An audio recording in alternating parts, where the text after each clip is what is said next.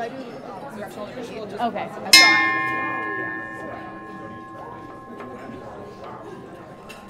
Hello, everyone. Hello and welcome to the City Club of Cleveland, where we here are devoted to conversations of consequence that help democracy thrive. It is Friday, October 7th. I am Dr. Ken Schneck. I'm a professor of education at Baldwin-Wallace University. I'm editor at the Buckeye Flame, Ohio's only statewide LGBTQ news platform, and I am the moderator of today's forum, Coming Out and Coming of Age. This is a forum that is coming straight to you from the City Club's Member Education Committee that centers young LGBTQ+ voices in advance of National Coming Out Day, which is this upcoming Tuesday. So we all know that growing up can be just hard enough. For LGBTQ youth, coming out adds to the pressures and challenges during teen years and as they come of age. Studies have shown that LGBTQ+ youth are more than 4 times as likely to attempt suicide than their peers. But when those kids are given access to LGBTQ-affirming spaces, they reported lower rates of suicide attempts, according to the Trevor Project.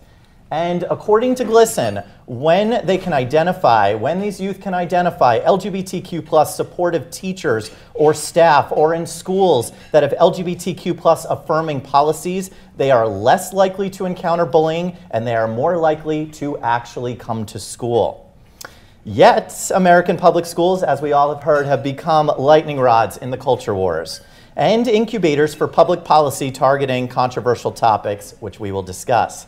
This includes discussions of sexual orientation, gender identity, and LGBTQ+ related topics in classrooms. Just 7 years after gay marriage was legalized in the United States, today's youth and young adults are facing a changing climate in their schools and communities. It begs us to ask, are the queer kids all right? And what can be done to ensure that all students are provided a safe and inclusive classroom? Joining me, and I'm honored to be on the stage with these incredible folks. Joining me, Alex Carbone, a senior at Hudson High School. Emma Curd, a senior at Hoover High School. Dan Rice, a trans youth ambassador for the Alabama chapter of the Human Rights Campaign. And lest you be questioning, are we just importing Alabama people here? Dan is also an undergraduate student at Baldwin-Wallace University, where he is in the prestigious musical theater program. And that got special, shout out there. And Amanda Erickson, the director of education and outreach at Kaleidoscope Youth Center. I love that.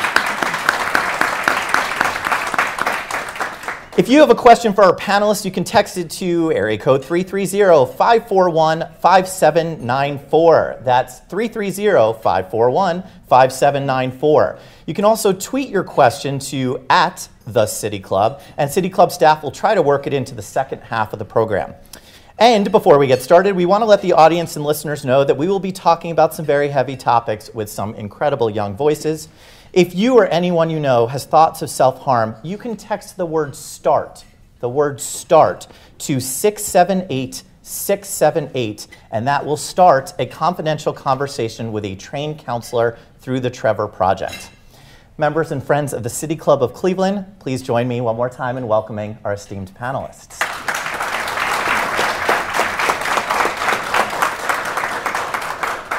So we want to start, we like giving our pronouns and any words that you particularly own in being a member of the LGBTQ+ community. We start with you, Alex. So hi, my name's Alex. I use they, them pronouns. It's kind of changed a lot over the years, as it does for most queer people. I kind of identify as queer and kind of more recently within the past year have kind of adopted the gender fluid term. I say non-binary because it's easier a lot of the time, but yeah, gender fluid I think is the, main way I identify. Awesome, thank you. Emma? I'm Emma Curd. I use she, her pronouns, and I'm kind of still just figuring it out right now. Love it. I'm Dan Rice. I use he, they pronouns. I am a trans man and non-binary person, and I'm also queer. Awesome, thank you. And Amanda? Sure. I'm Amanda Erickson. My pronouns are she, her, and hers. Lesbian and gay woman and queer all work for me. And will you also do the one sentence about Kaleidoscope? Absolutely. Yeah. So I'm the Director of Education and Outreach at Kaleidoscope Youth Center, which is Ohio's largest and longest serving organization that's solely dedicated to serving and supporting LGBTQ youth. We're a statewide organization with our brick and mortar in downtown Columbus. Awesome, thank you. And I'm Ken Schneck, he, him. I am a gay Jew from New Jersey. I love that. So I actually want to flip the script and start with where we often end and don't have a lot of time for. Usually right when we're running out of time, we get to that question of, and what advice do you have? And then there's no time left. And so I kind of want to start there and talk about, what lessons have you already learned that have been really helpful to you in navigating education as an LGBTQ youth? Let's start with you, Alex. I think the most important thing is, number one is safety and number two is comfortability. So I think, unfortunately there are situations where you do have to understand, it might not be safe to be as open as you'd like to be, which is obviously what we're trying to change. But also, kind of self-safety. Are you gonna feel safe not sharing who you are? Are you gonna feel safe, maybe like putting on a different face? So it's kind of a lot to weigh, but also comfortability. So I think the biggest kind of lesson I've learned is, be thoughtful about who you tell, but also be unafraid to be you. And I think it is very, very scary. But as I've kind of faced some of the challenges here and there, I feel now way more comfortable than I ever did before in sharing who I am, because I do know that there are people who support me. I love that, thank you. Emma? Kind of going off what Alex said, obviously safety is a big factor, but the biggest advice I would have is to just be yourself, and your friends and your family will love you for who you are. And if they don't, then you find your chosen family and you find better friends, I guess. The advice that I would have for like my little self would be to be able to, you don't have to prove anything to anyone. You don't have to, because growing up in Alabama, oftentimes I literally, when I came out, I wrote up this huge, because again, Alabama in the Bible Belt, I wrote up this basically huge like dissertation on like why in the Bible it's okay to be gay. It's okay to be a trans person, according to like the Bible, which I don't subscribe to anymore. But I memorized all of these facts, and I just could regurgitate statistic after statistic, and that was honestly incredibly harmful for me to have to continually be on the defensive, to continually having to prove myself to everyone around me. And my advice for little me would be, you don't have to do that. Love that. All right, Amanda, we have the normal difficulties in navigating high school, and then we have the added layer of navigating high school with an LGBTQ identity. And then here in Ohio, we added a whole slate of legislation that has made this even more difficult. Now, we could spend easily, and we've done this together, spent hours talking about these different bills. But can we jump up to the treetops and just cover some of the essentials of the bills that are running through the Ohio State Legislature that are trying to deny the very existence of people on this stage? Absolutely. So a few bills that come to mind, we'll start with HB 616, which is a curriculum ban that seems to be sort of modeled off of the Don't Say Gay bill that we saw out of Florida a couple months ago. The difference with Ohio's is it's really talking about banning divisive concepts from the classroom, yet within the bill they never define what divisive actually is. And they do refer to LGBTQ identities, they do refer to anything that could be considered inherently racist, which they also don't really define for us. So it's really kind of this bill that's about controlling what we're teaching students in our classrooms to fit a very, very specific mold of what a minority of folks would want to be taught in public schools. So that's kind of a big one that folks have been talking about that's really relevant to the schools. When we're also talking about trans youth specifically, we have HB 454, which would be a ban on gender-affirming healthcare. That's physical healthcare and mental health care, essentially denying any trans youth under the age of 18 from accessing mental health services or other healthcare services that help them, become their full authentic selves in the way that they want to be. Right now in Ohio, youth can access those services with their parents' permission. There are mental health services that all youth can access to a certain extent with confidentiality. And this 454 would kind of take all of that away, and a lot of our young people would just have to wait to turn 18 to be who they want to be, which really shouldn't be happening, because a lot of our youth know who they are when they are younger teenagers, and that's fine. We should be encouraging them to live in their truth, right? The most recent bill that we saw that's affecting all of us here today is, I think, 722. 722. 722 is our Parents' Rights Bill. So this one is similar to 616, where it's kind of a minority of folks who's really trying to control what's happening in our schools and in our classrooms. But essentially it boils down to parents being able to control what kind of topics are quote unquote sexually explicit, and then they're able to opt their children out of those classes.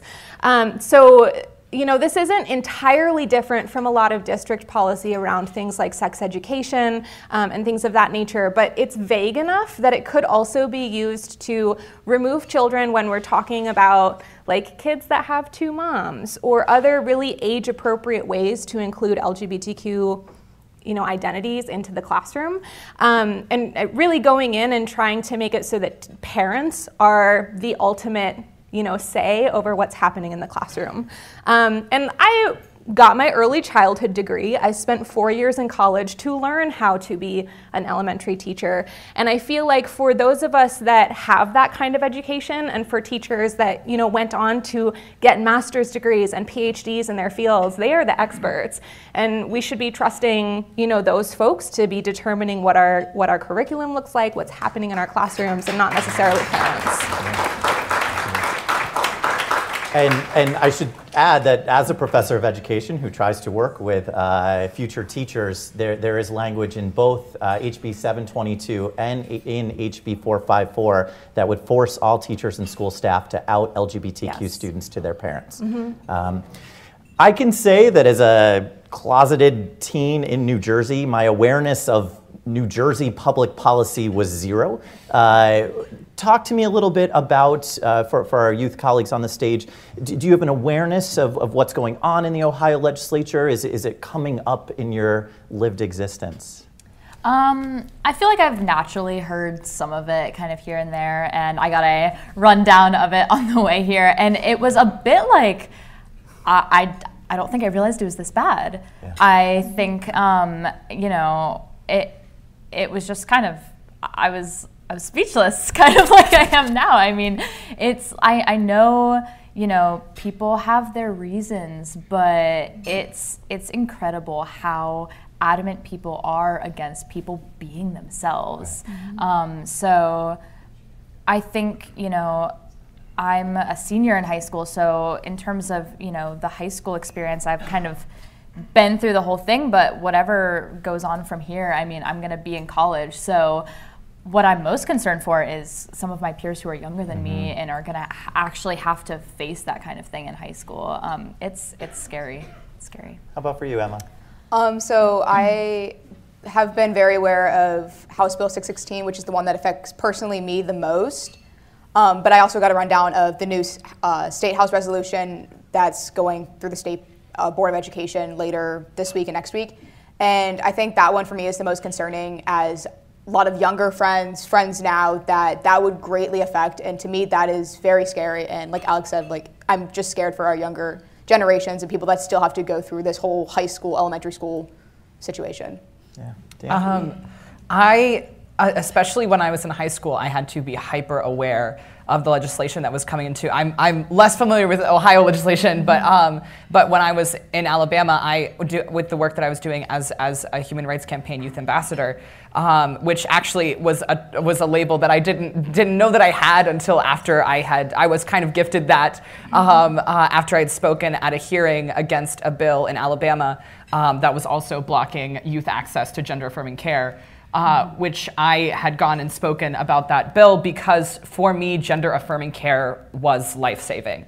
I would not be here today without it.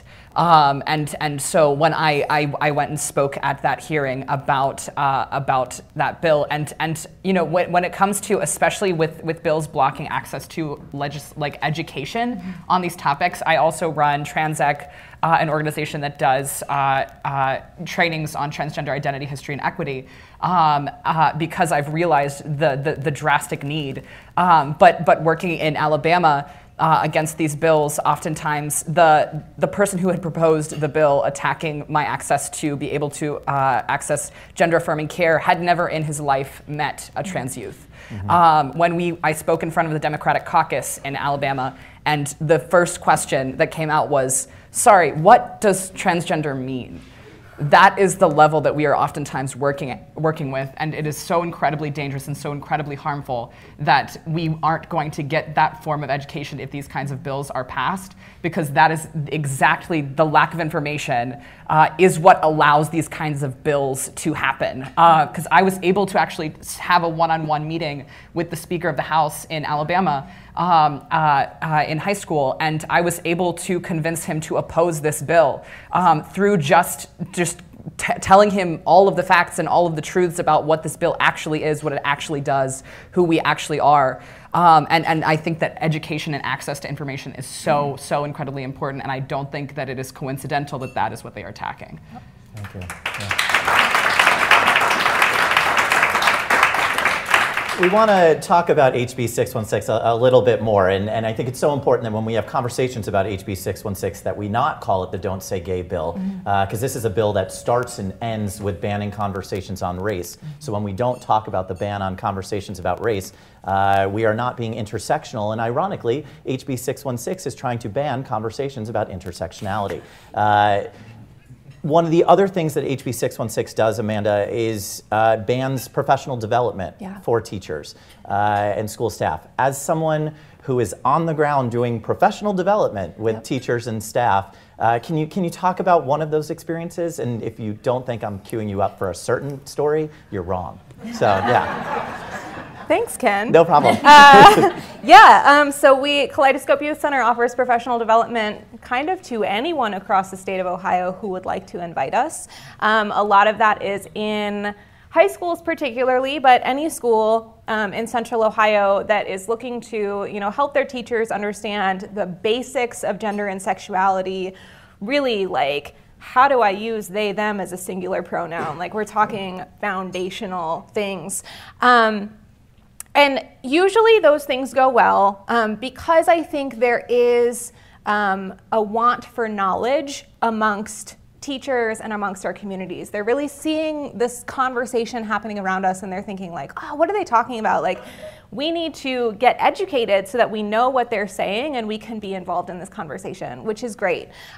Teachers hear about discrimination statistics amongst LGBTQ young people. They want to know how they can help. We're here to help them learn how to help, right? Sometimes those professional development sessions are made mandatory by district officials or principals, which is great. We want everybody to have this knowledge, and everyone does not want to receive this knowledge. So I think it's really interesting. I've been to a few school board meetings recently where folks are talking about teachers wanting to symbolize that they are a safe teacher to come to. And the other side seems to always be, well, aren't all teachers safe? Isn't that our job as teachers to be safe? Absolutely, but I can tell you from my own experience that all teachers are not safe. And the instance that I'm being queued up for happened last winter when there was an article written about me in Central Ohio that kind of made the rounds in right-wing media, I guess I would call it, that was a misrepresentation of myself, a misrepresentation of Kaleidoscope Youth Center, and really a misrepresentation of what we all are trying to do around this type of education.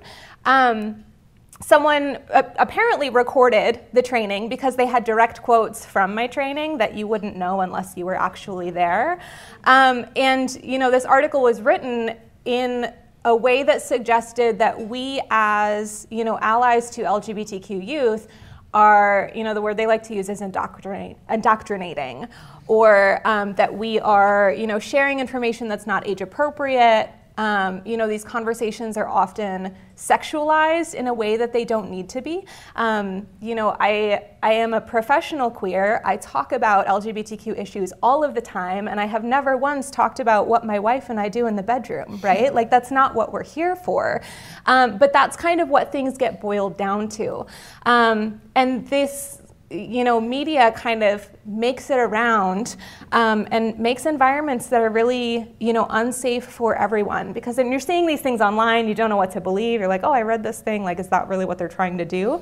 And I would want to spare youth any of that, you know, feeling as well, I think. Thank you. Thank you. Yeah. Let's do a little magic wand time. Let's pretend for any straight people listening that we need a magic wand and we don't already have these powers as LGBTQ people. Let me give you all, our youth, the magic wand, and we'll start with you, Dan. If you could change school or education or society, but we'll try to keep it to education, what would you change straight away for LGBTQ youth? I would first and foremost put trans people and queer people into the lesson plan. I had never once, my entire time in elementary school, middle school, high school, seen a trans person represented in any history lesson I'd ever been given, in any lesson that I'd ever received. And for me, like, I did not learn the term transgender until I was in 7th grade, even though that was what my experience was. And I felt so incredibly alone. And when you don't see yourself represented, you feel like either you don't exist or you shouldn't exist. And so if there's one thing that I could do, it would be to include our history into the lesson plan. Thank you. Got an applause there. Yeah. Emma. Honestly, I think Dan's plan sounds pretty good. I honestly, first and foremost, I would include queer people and LGBTQ plus people in our curriculum. And I think I would also like to increase the services that we see, especially in our public school systems, with queer people. Because I know in my school, we do have a GSA and our guidance counselors are always there for us. But you don't see a lot of like services that you would see like in a college campus specifically for queer people in a high school. And I think I would like to implement those within a high school. Awesome, thank you. What do you got, Alex? I would say, you know, building on those things. I do really like Dan's idea. We're just going to call it Dan's plan. Yes, Dan's plan, yes. Yeah. In addition to Dan's plan. Yeah. It's a yes and. I would say, if I could truly wave a magic wand, I would say required diversity training to teachers. And, you know, I know there are going to be some people on the other end who are like, don't force me to do whatever. But if I could truly wave a magic wand, I would say required diversity training, and especially, you know, if in this realm of things, you know, kind of like you were saying, you know, using they as a singular and stuff like that, because, you know, with a name change, I've gotten teachers to call me by the right name, but pronouns are forever an issue. And I've kind of reached a point where it's like, I'm a senior now, I don't have the energy to correct them. If they're referring to me in front of a class, I feel like out of a respect thing, I don't really want to correct them.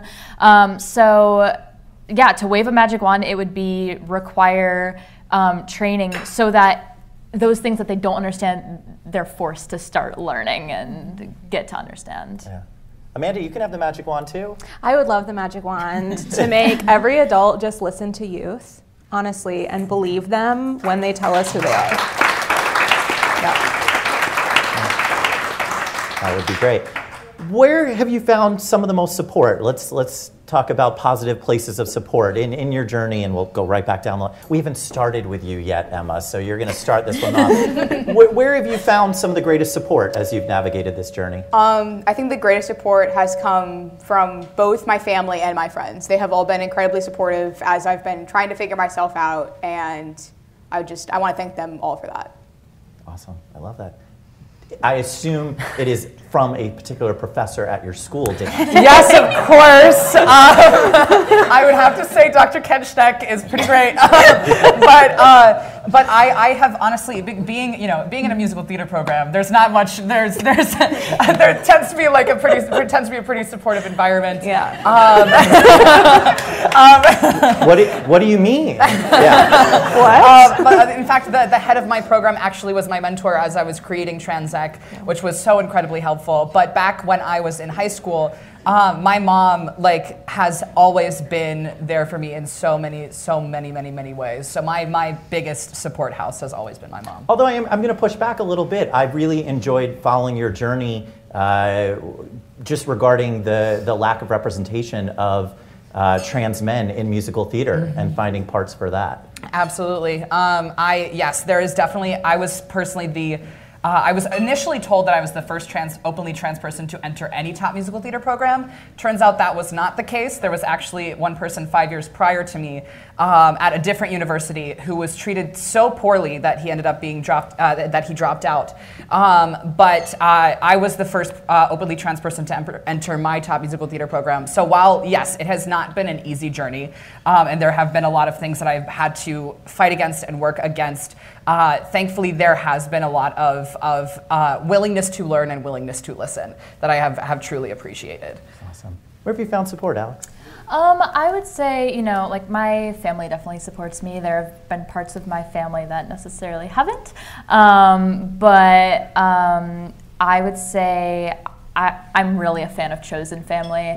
And I think a big misinterpretation of chosen family is that it can't include your real family, and it can. I believe that my chosen family is the people I choose to be around and the people I choose to keep close, and so yes, that includes some of my biological family members, but I would say a lot of my support has come from my friends. Because of the district I'm in, I don't have a lot of in-person friends, but I have a ton of online friends, and I absolutely adore it being that way. And I would just say, yeah, a lot of the relationships I can build with people from everywhere, and people of all sorts of varying experiences, and I get to teach them and they get to teach me. So I think the biggest chunk of my support has come from a lot of just my really close friends. I love that. National Coming Out Day is coming up in just a few days. We all have different relationships. It's a great opportunity to remind everyone that coming out is a process and a continual process and not a singular point in time. Talk to us a little bit about National Coming Out Day. Does that have significance for you, or even just the whole journey of coming out? You don't have to tell your coming out story. We don't have enough time, they're all wonderful stories. But just the significance of coming out and National Coming Out Day. Can I spring that on you? Yeah. Well, I actually did come out first on National Coming Out Day. I love that. I didn't even know. Okay. In, I want to say 6th grade. I don't know if anyone's heard of pentatonics. Of course. I used to be a diehard pentatonic fan, and Mitch Grassi and Scott Hoying tweeted out Happy Coming Out Day. I was like, this is the day I'm going to do it. I'm going to write a letter to my mom. And I came out on National Coming Out Day. And it didn't go totally as planned, yada, yada, yada. I'm not going to tell my whole story. But it kickstarted everything. And I think there were a lot of miscommunications throughout. And it's just every single year I come back to it, I learn so much. And it's so amazing to look back and be like, wow, look how far I've come. I came out originally as, I think, bisexual. I mean, it wasn't anything to do with gender. I don't even identify as bisexual anymore. And so it's just I feel like I've evolved so much. And it's so cool to look at everyone enjoying the day, but also looking back and looking at, where I've been each individual year since that 6th grade year when I did come out. You just helped the followers of Pentatonic came out in a cappella. How about National Coming Out Day for you, Emma? To be honest, I never really saw anything about National Coming Out Day, like on social media or anything when I was younger, but coming out for me was interesting. I did it while we were driving, and there were some tears, and then everything worked out. So I'm just very happy about that. But I think for a lot of young queer youth, National Coming Out Day should be a day of celebration for them, and I think that's what it's turning into. So that's a very good thing. Love it. As far as National Coming Out Day goes, I kind of want to stress in this moment how much coming out and living as your true and authentic self can affect your entire being and mental health.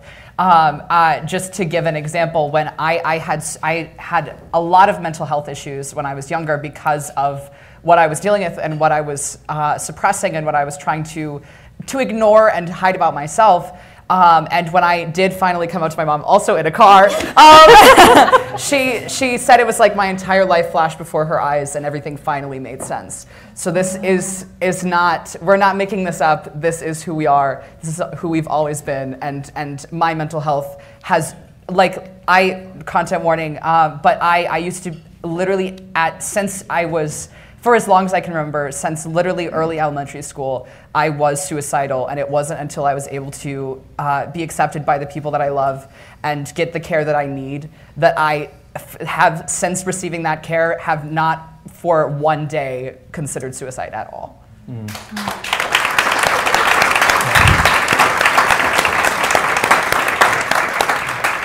How about National Coming Out Day for you in Kaleidoscope?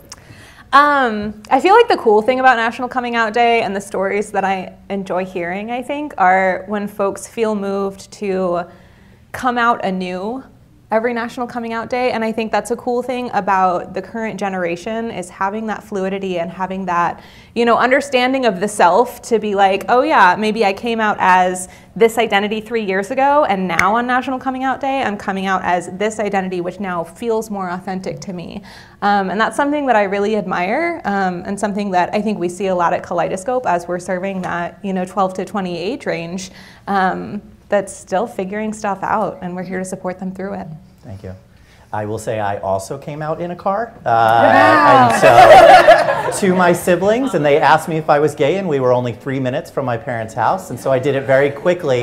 As soon as I told them I was gay, we hit one of the worst traffic jams in the history of the Garden State Parkway. So our last super quick question, and then we're going to get to questions from our audience. One movie, song, TV show, book that you're like, oh, everybody's got to know this thing, or was really influential for you, other than Pentatonics? Was there something that you grabbed a hold of in media that really helped you in your journey? I feel like my kind of right away answer, it kind of makes me sad to say a few years ago would have been Harry Potter, because I loved Harry Potter and would read it over and over and over again, and got to the last book at 2 a.m. and would seriously put down that book and pick up the first one again. And since I still have appreciation for Harry Potter, obviously there's some, problematic parts, yes. Yeah. Yeah, so I think for that it was just, a misplaced kid, that kind of thing. But I would say as of recently, a really big one is Demi Lovato. And I don't know if anyone's heard news about them recently, but they came out as non-binary, said they now, I believe, use she, they pronouns. But oh my goodness, just the power they have, and just released a new album recently that's more kind of a little bit more rockish, and just watching all their documentaries about their life that, I think, Demi Lovato has been a really big one as of recently. Nice. Yeah. Book, artist, something you've grabbed onto, Emma?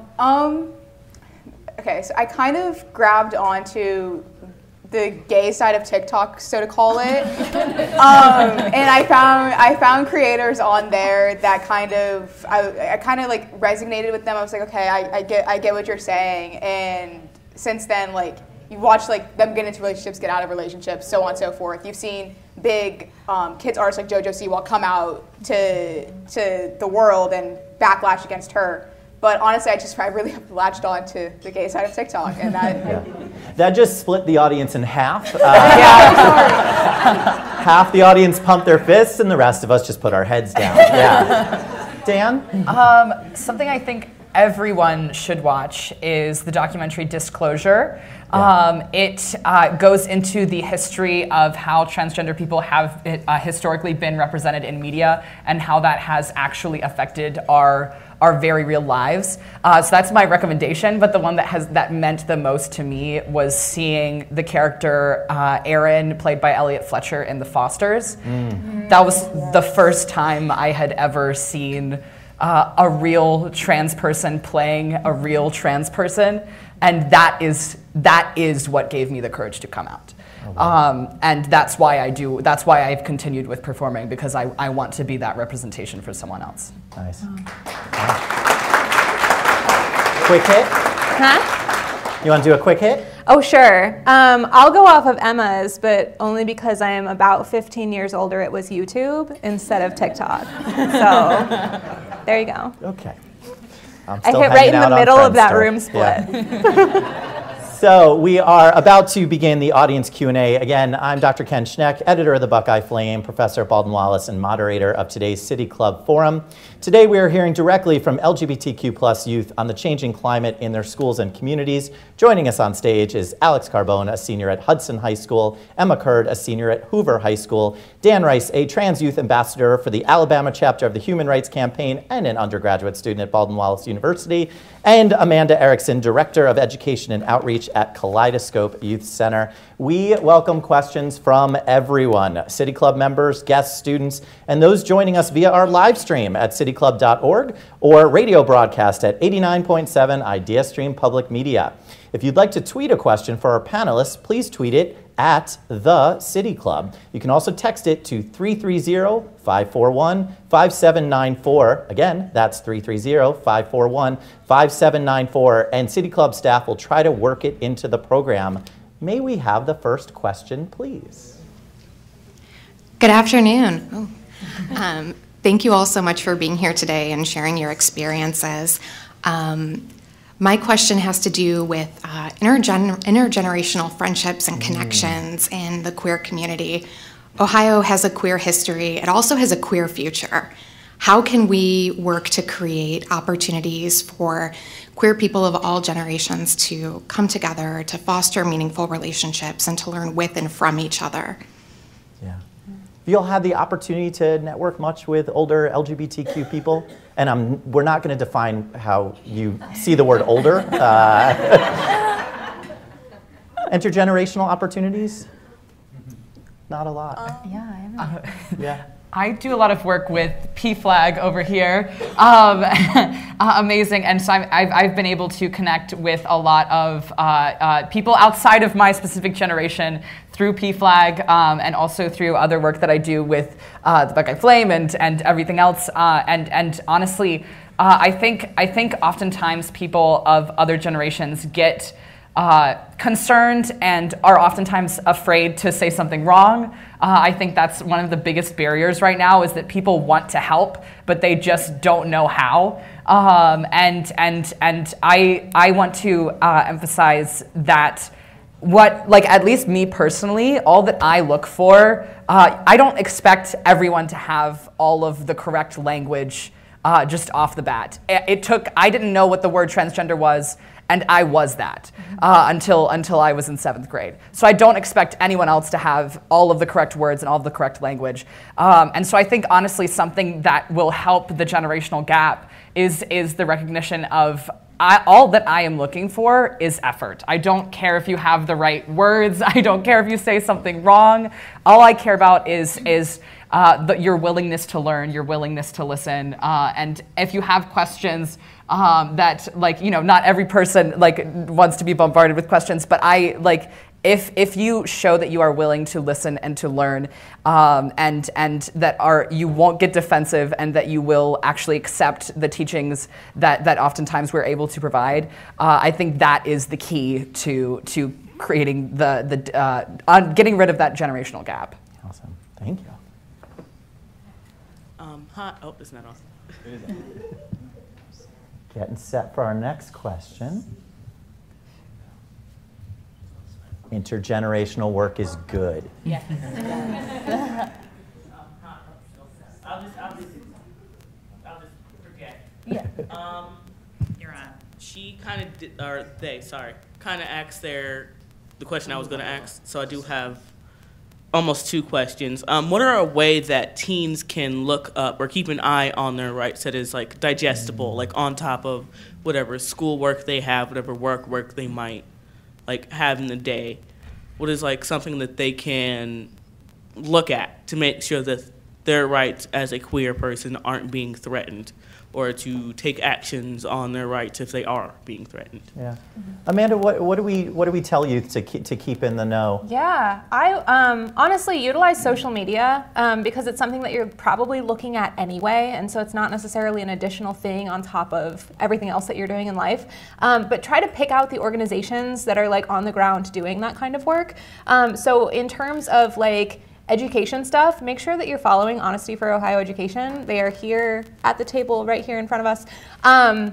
You know, and they're going to keep you up to date on like the State Board of Education issue that we're asking for testimony for right now. They're going to keep you up to date on other educational issues for Ohio. I think following the ACLU, whether national or Ohio, is always great, and they have really great tips for young people's rights and students' rights. So, and that's something I think is important when we see these parents' bills of rights, you know, coming up. I think people like to pretend that young people don't have rights, but like y'all are humans too. And the ACLU does a great job in kind of outlining, you know, what your rights are as students, and finding those kind of organizations and giving them a follow, I think is a great way to stay up to date without taking too much of your time. It's been great to see organizations really embracing social media in different ways. I know that Equality Ohio added a TikTok channel just in the past year. Really embraced TikTok, and now Equality Ohio has the biggest TikTok audience of any statewide LGBTQ advocacy organization in the country. So yeah.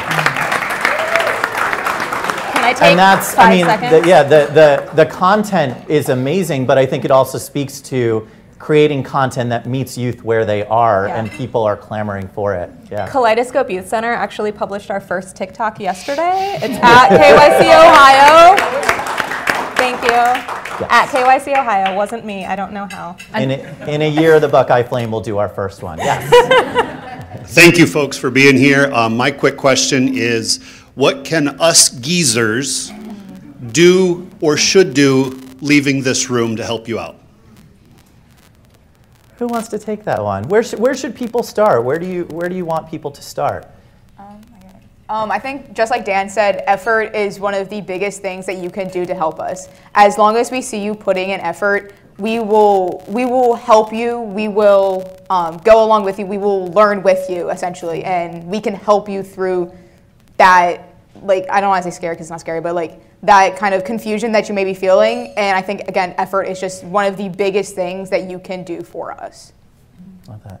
I would say another, just like that, when Dan originally mentioned the effort, I mean, that is almost word for word something I've been telling people since I came out. Like, I don't care, you know, like, obviously I want you to get my pronouns right, but if you are trying, if you are repeatedly saying she, I mean they, and you care and you want to correct, I mean, that's the most I can ask for. I can't ask for you to magically, you know, be right. But I would say a big thing too is a lot of people who aren't LGBTQ want to help, but they kind of sometimes can overshadow people who are LGBTQ and who do want to tell their stories. So I think a big thing is understanding that if you want to help, you need to make sure that you're helping and you're working to help us instead of, you know, I guess, doing your own thing and taking your own actions. So I think although that can be good, maybe if it's something you're really passionate about, finding someone who is queer and who you want to back up in, you know, going to the State House to talk about something or whatever it might be.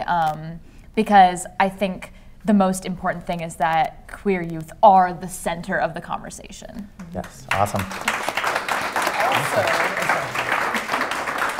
as far as like specific actions, contact your legislators about all of the bills that we've been talking about. Would be another action that I would say. That's big. That's big.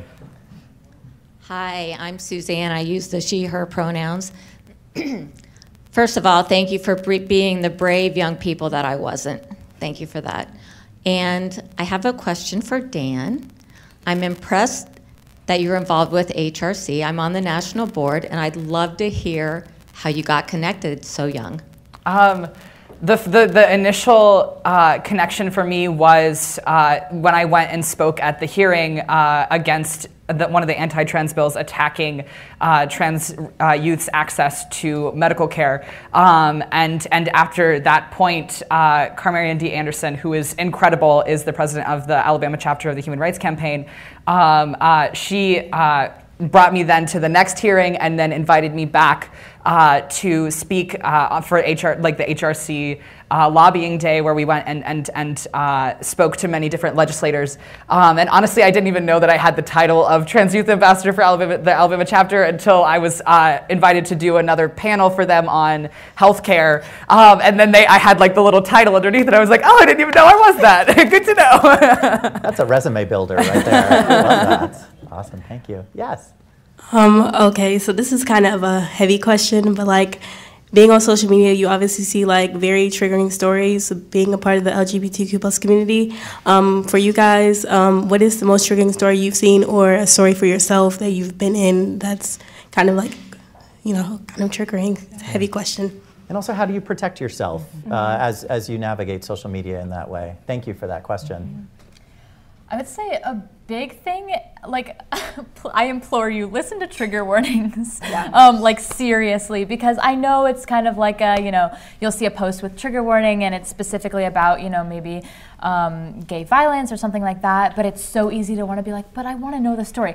Please protect yourself. Like I said, number one thing is safety. So, yes, it's important to be informed, but think about yourself first is a huge thing. So I think especially the stories of people, it was the gay couple on the train who were harassed. That was, for me, some of the pictures and stuff that were put out, that it was really scary and it was really real, and it was, I feel like it was so out of left field, and there are all these verbal attacks, but you don't see a lot of that kind of thing highlighted. So I think just navigating past those things, like the important thing is not necessarily the stories themselves, but making sure that we can pull something from it and we can work to improve, I think. Yeah. Any other tips in navigating? I think Alex said it pretty well for me. Yeah. I would say, listen to trigger warnings when they're there. Put down your phone if you need to for a little while. I know that oftentimes it just gets overwhelming, and I'm just like, okay, I'm not going to open any social media for a second. And I'm someone who likes to be incredibly informed, but last summer I literally couldn't be because I was working at a theater in Iowa, and the hotel that I was in, the Wi-Fi didn't work and there was no service.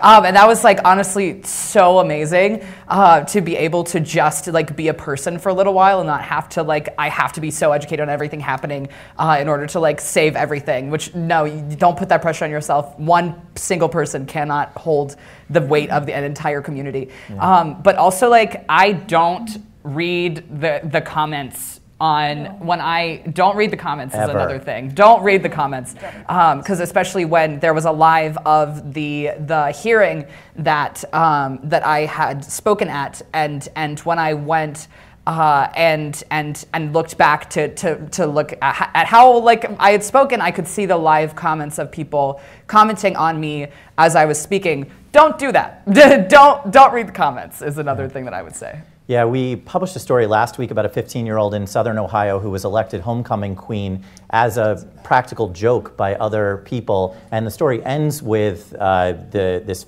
amazing 15-year-old owning the title and saying, heck yeah, I don't care how I was elected, I was elected. And the number one response that we got back from people was shock that the story ended well. And so that was a real touch point for us of, yeah, they're not all harrowing stories. We know that for us, we have to make more of a commitment to tell some of these empowering stories as well. So, great. Thank you. Next question. Hi, my name's Is the mic working? Okay. Hi, my name is Gail Summer. I go to Campus International High School. I'm a transgender man, and I use he, him pronouns. And something I want to know is, how do I kind of start the conversation at my school to get everyone more involved and more open-minded? I've led protests at my school. I've spoken speeches, and I want people to be more aware. And I just don't know how to do that no matter how hard I try. First of all, that you're asking that question is amazing, and we applaud you for that. Yeah. Can you speak a little bit about the teachers stepping up so that perhaps the individual students don't have to? I think that's what has to happen, and I don't like that that's the answer, right? Like, I know that this is the answer, and I wish that it wasn't. It's finding the staff members and the teachers who can back you up, because we are in this situation where adults and school staff don't always listen to youth, and so it can be really hard to be a youth leader who's trying to enact any change without any kind of adult support, because once you have that adult ally on your side, they can start bringing in other adults and get folks to listen. You know, if that person is a staff member, like in your main office administration, all the better, because they have that power and influence to be able to bring other staff in line. But even if it's just one teacher, that can be helpful. Let them know what it is you want to do. You know, they can help you figure out how to do it, or you can bring them an idea and say, hey, I think the school should do this, and they might know that also the proper channels to go through to make something like that happen, like to have PD training or something like that. But you know, I think the answer to a lot of questions today is like, find your people, find your chosen family, and for a lot of students, that's going to be a teacher or two that you can find to really back you up every time. And it really underscores the importance of having even affirming imagery in various classrooms, because it helps students who are trying to create change find that chosen family. Any tips from the high school, college years of creating change in your own environment? I would say, for me at least, one of the reasons I'm here is because I decided to speak at my school board meeting about the genderqueer book, and which I highly suggest. Huge plug for genderqueer. If you haven't read it, read it. It's a graphic novel. It'll take you an hour or two. Such a good read, such a unique book of a unique story. But yeah, I've spoken at a few school board meetings. I don't know what the status is at your school with meetings like that, if that would be something you're comfortable doing or if you have done. But I think, you know, not only making your voice heard within your school, but making your voice heard in situations like that, where it is, you know, maybe televised to the community, because I think a lot of what can happen is if you're, you know, big into it at your school, but they don't want to share, or they want to keep it hush-hush or whatever it is, it can be really hard to spread that information to your community. So for me, I mean, the school board meetings are, you know, shared to all of my small town I'm in. But, you know, then I would see people at the farmer's market who are like, oh, you with the dyed hair, you spoke, didn't you? Great job. And so, you know, I think putting your voice out there about schools past just the school you're in, if that makes sense. And also make sure to dye your hair. Yes, which I love your hair. Yes. I think we have time for one more question. Hello, my name is Monica. I go by she, her, and I am a mom of a gender fluid but teen. And I just want to say you guys are all beautiful. I applaud your journey. I applaud your courage. And as a person of color, your journey was very similar to mine growing up. And I wonder, do you reach out to other underserved communities to share your story and to learn? I mean, yes, there are days where you teach, and there are days where you don't have to teach. You just live. And there are days where you stand your ground, and there are days where you give ground. Good luck. Thank you. Yeah. Networking, any comments on working intersectionally, which is what we're trying to do? Can I cue you up? Yeah, I love that you bring that up because I also feel like folks who are fighting against us, like that's what they don't want us to do, right? They don't want us to realize that their main goal is just controlling everyone who is not them. And if we, in our various pockets of people who are being controlled, right, can join forces and realize that that's happening, we're greater than them. There are more of us than them, and we can fight some of this. But yeah, when we're not making those links, when we're staying separate and siloed, then we see things happening where they do gain control. So yeah, I think it is absolutely important to think about and teach about and read about intersectionality and all of the different identities that are out there. At Kaleidoscope, we put a lot of stock in a QPOC program. So QPOC is queer people of color. So trying to think about both their experiences as queer folks and also their experiences of people of color and how those are, impacting them in different ways. But I think it is really important to reach out to other folks and have those conversations. Awesome. I wish we had more time, but for right this second, want to thank Alex and Emma and Dan and Amanda. Thank you so much.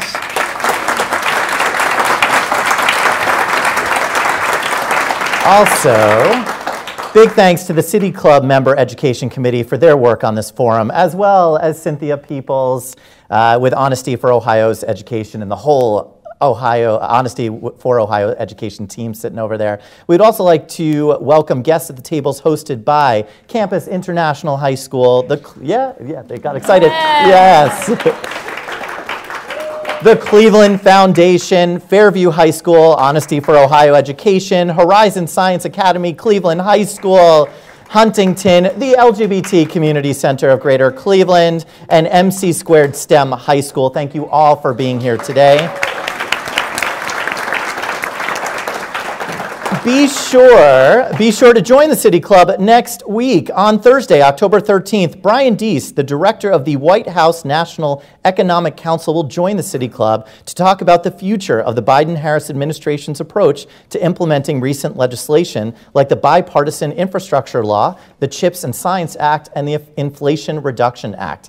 And then, on Friday, October 14th, we will celebrate with the Deaconess Foundation as they announce the next Deborah Vesey Systems Change Champion awardee.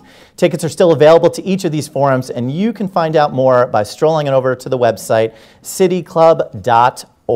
That's cityclub.org. And that, my friends, brings us to the end of today's forum. Thank you once again to each of our panelists, and thank you, members and friends of the City Club. I'm Dr. Ken Schneck, and this forum is now adjourned. For information on upcoming speakers or for podcasts of the City Club, go to cityclub.org.